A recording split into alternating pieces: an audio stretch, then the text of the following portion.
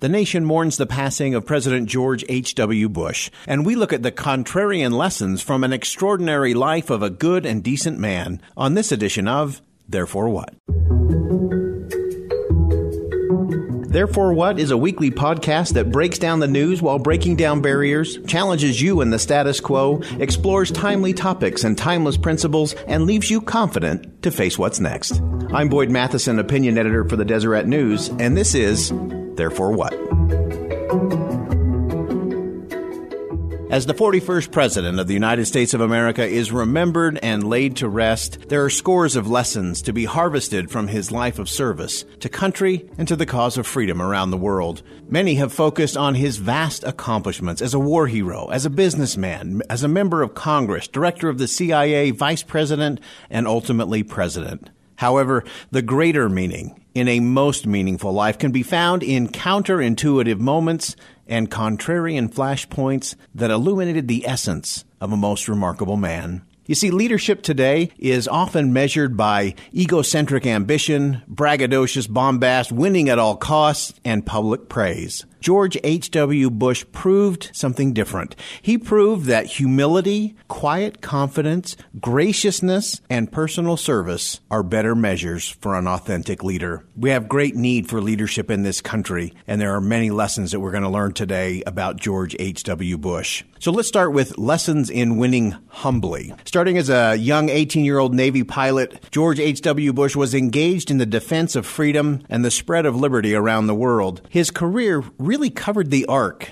of the great battles between Soviet-style communism and America's freedom and democratic republic form of government. He was there, up close and personal. As president, Bush was the leader of the free world when communism finally came crashing to the ground in the ash heap of history. If ever there were a time for a United States president to spike the ball, to spike the proverbial ball in the end zone, this was it.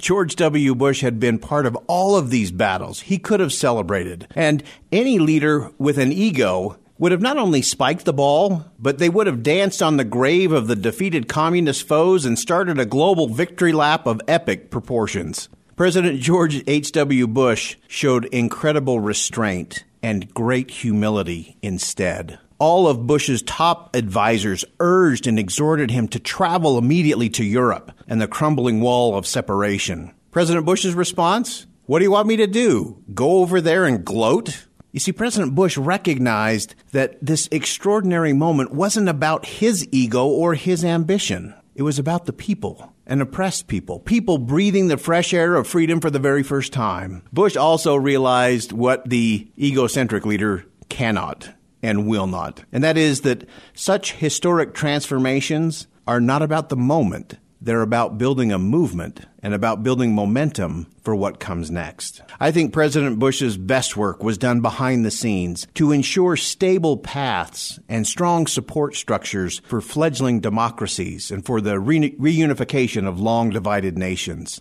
He understood that. He knew that these fledgling democracies were going to need support structures, and that what they didn't need was for him to come and declare victory and act as if it was all about him. Instead, he made it all about them, which is what great leaders do. He understood and showed that humility wins with others, where egocentric ambition wins over others. That difference drove George H.W. Bush. Now let's shift gears a little bit. Let's talk about the lessons in quiet confidence over bombast. Now, during his run for president, George H.W. Bush was tagged by his opposition and many in the national media as being a wimp. And I have to say the irony of labeling an extraordinary war hero as a wimp is pretty hard to imagine. But it is exactly what happened. Now, had Bush been the typical braggadocious business or political leader, he would have swung back with a vengeance. He instead responded with quiet confidence and dignity. He didn't waste a moment. He didn't waste any time or any effort or any attention worrying about what others said about him.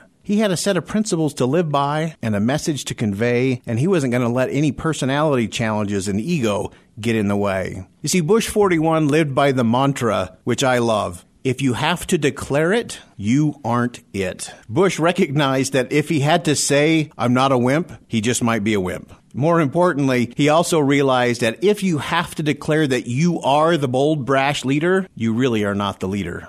Leaders who declare by their actions who they are and what they believe are more to be believed than those who try to declare and thus attempt to convince you who they are and what they believe. Quiet confidence is the ultimate sign of both wisdom and strength. Next, I want to spend a minute talking about lessons from losing with graciousness.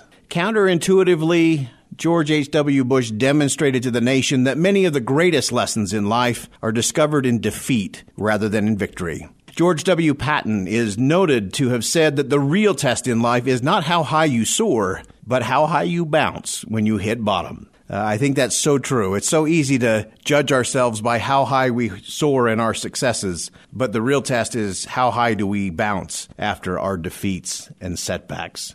George H.W. Bush understood that. Bush 41 learned tough lessons when he lost the GOP nomination to Ronald Reagan. But his graciousness and humility positioned him to become one of the most consequential vice presidents in our nation's history. Bush also learned the lesson after the roller coaster ride that led from his unprecedented popularity following the Gulf War to the stinging defeat he had at the hands of Bill Clinton. And that could have sent George H.W. Bush into a bitter and even permanent tailspin. The gracious leader taught the nation an important lesson in his defeat. The lesson began with the letter President Bush left in the Oval Office for incoming President Bill Clinton on Inauguration Day. Let me read a little bit of that letter. Bush wrote, "There will be very tough times, made even more difficult by criticism you may think is not fair. I'm not a very good one to give advice, but just don't let the critics discourage you or push you off course." And then this, "You will be our president when you read this note. I wish you well. I wish your family well. Your success now is our country's success. I'm rooting hard for you." President Bush's use of the word "our" is both insightful and significant. You will be our president. Your success now is our country's success. Bush's graciousness in losing was the beginning of an unparalleled partnership which produced victory for victims of natural disasters around the world. No one, and I mean no one, would have put Bill Clinton and George H.W. Bush as the ultimate tag team partners to serve suffering people after natural disasters from Hurricane Katrina to devastation in Asia and beyond. Now, both men played important roles. Bush set the stage by choosing graciousness instead of bitterness in his defeat. And that was a great lesson for all of us. They became real friends. They had a real relationship. But I think that began on the basis of President Bush being willing to set aside that bitterness and choose a better path that helped him and really blessed the nation. Next, I want to finish with some lessons in personal service instead of public praise. For over a decade now, presidents and presidential candidates from both political parties have been consumed with a competition of who can have the biggest campaign rally. Presidents from both parties seem obsessed with the adrenaline rush producing praise from raucous crowds in public events. Many other public officials have joined in the pursuit of applause rather than doing the hard work of public policy. Again, President George H.W. Bush showed that service to individuals is more important than public praise. In his 1988 convention speech, he said with typical George H.W. Bush self-deprecation, "I may sometimes be a little awkward, but there's nothing self-conscious in my love of country. I am a quiet man, but I hear the quiet people others don't." He was quiet enough to not only hear the quiet people, but he listened long enough to know what to do to help them. He was criticized often for being out of touch with the common people during his re-election campaign, and it may have been true that he was too focused on foreign affairs instead of really zeroing in on domestic issues closer to home. But no one can dispute the attention he paid to individuals from every walk of life, particularly those who needed a little lift or a little encouragement. Thousands upon thousands of handwritten notes stand as a testimony to his commitment to private service over public praise. It's interesting to me that many of those handwritten notes have reemerged since his passing, proving once again that private service outlasts the applause of public praise. The echo from such a touch point rings forever. Notes of all kinds are being read and reread and shared anew on television, on radio, and in papers as part of Bush 41 and his personal legacy in handwritten letters. Many Americans actually remember his 1,000 Points of Lights campaign. What most didn't see was that President Bush was sending out light and hope from the point of his pen on a daily basis. George H.W. Bush was always a bit of a contrarian in his long public career, doing the unexpected or counterintuitive in order to better serve people and strengthen the nation. In doing so, he showed that humility is strength, quiet confidence beats brashness, graciousness is better than bitterness and defeat, and private service always outlasts public praise. These lessons and so many more will be points of light to a grateful nation for generations to come. Therefore, what?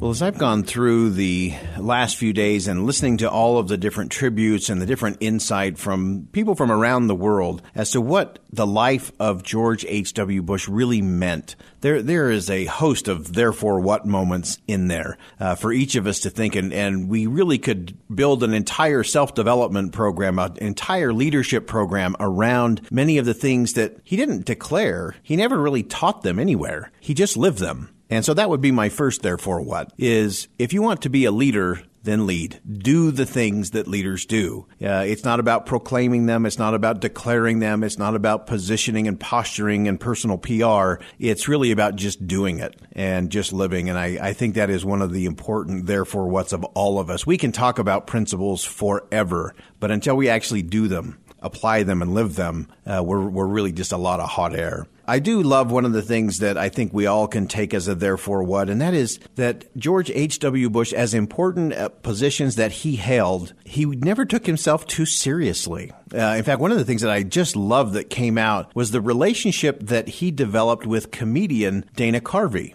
Now, Dana Carvey played George H.W. Bush on Saturday Night Live for years, and everyone knows what that looks like. It's not always comfortable. But as President George H.W. Bush was getting ready to leave the White House, as they had their, I believe it was their Christmas party for the staff at the White House, the last Christmas they would have there in the White House, everyone got ready, and in comes Dana Carvey, dressed as George H.W. Bush. And he went right to the podium and launched into his usual thing. And President Bush, I understand, was just standing at the back against a wall, laughing very hard. In fact, I think Dana Carvey actually broke character at one point. He says, you guys have to understand how weird this is to do this with him standing at the back of the room. And they developed this great friendship. It was okay. It was okay to laugh and to look at the lighter side of a lot of the things. Too often we hyperventilate about the political battles of our day, and we really need to learn to just step back and have a good laugh about it. Never take ourselves too serious, because often that wears us down to the point that we can't think straight about anything else. If we're always offended, if we're always angry, if we're always filled with angst and frustration about what someone else is saying, we're not in a good space. And if we're not in a good space, we can't lead, and we can't serve, and we can't make a difference the way that we want to. I would challenge you for another couple of therefore whats, and that is, what are you going to teach your children about George H.W. Bush? Funerals will happen, he will be laid to rest, and will that be the end? Somebody once said that we honor best those who have gone before by living our lives with excellence today. And that's a good test. I hope everyone takes some time with your children, your grandchildren, the people that you care about. And I don't care if you liked his politics or hated his politics. I don't care if you are left or right, liberal or conservative or anywhere in between. The question is, what are the principles and who lives them and why? And what can we take from that?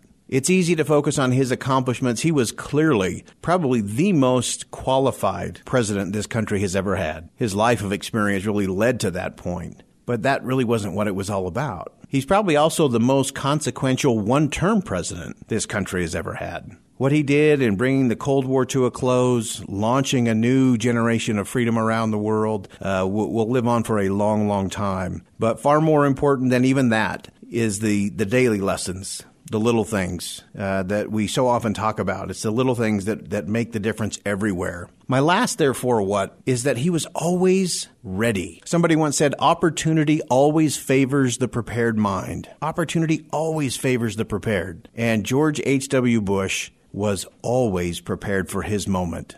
We've talked on this program before about Churchill's great quote about, to every person there comes that moment when they're figuratively tapped on the shoulder and given the opportunity to do something special, unique to them and fitted to their talent.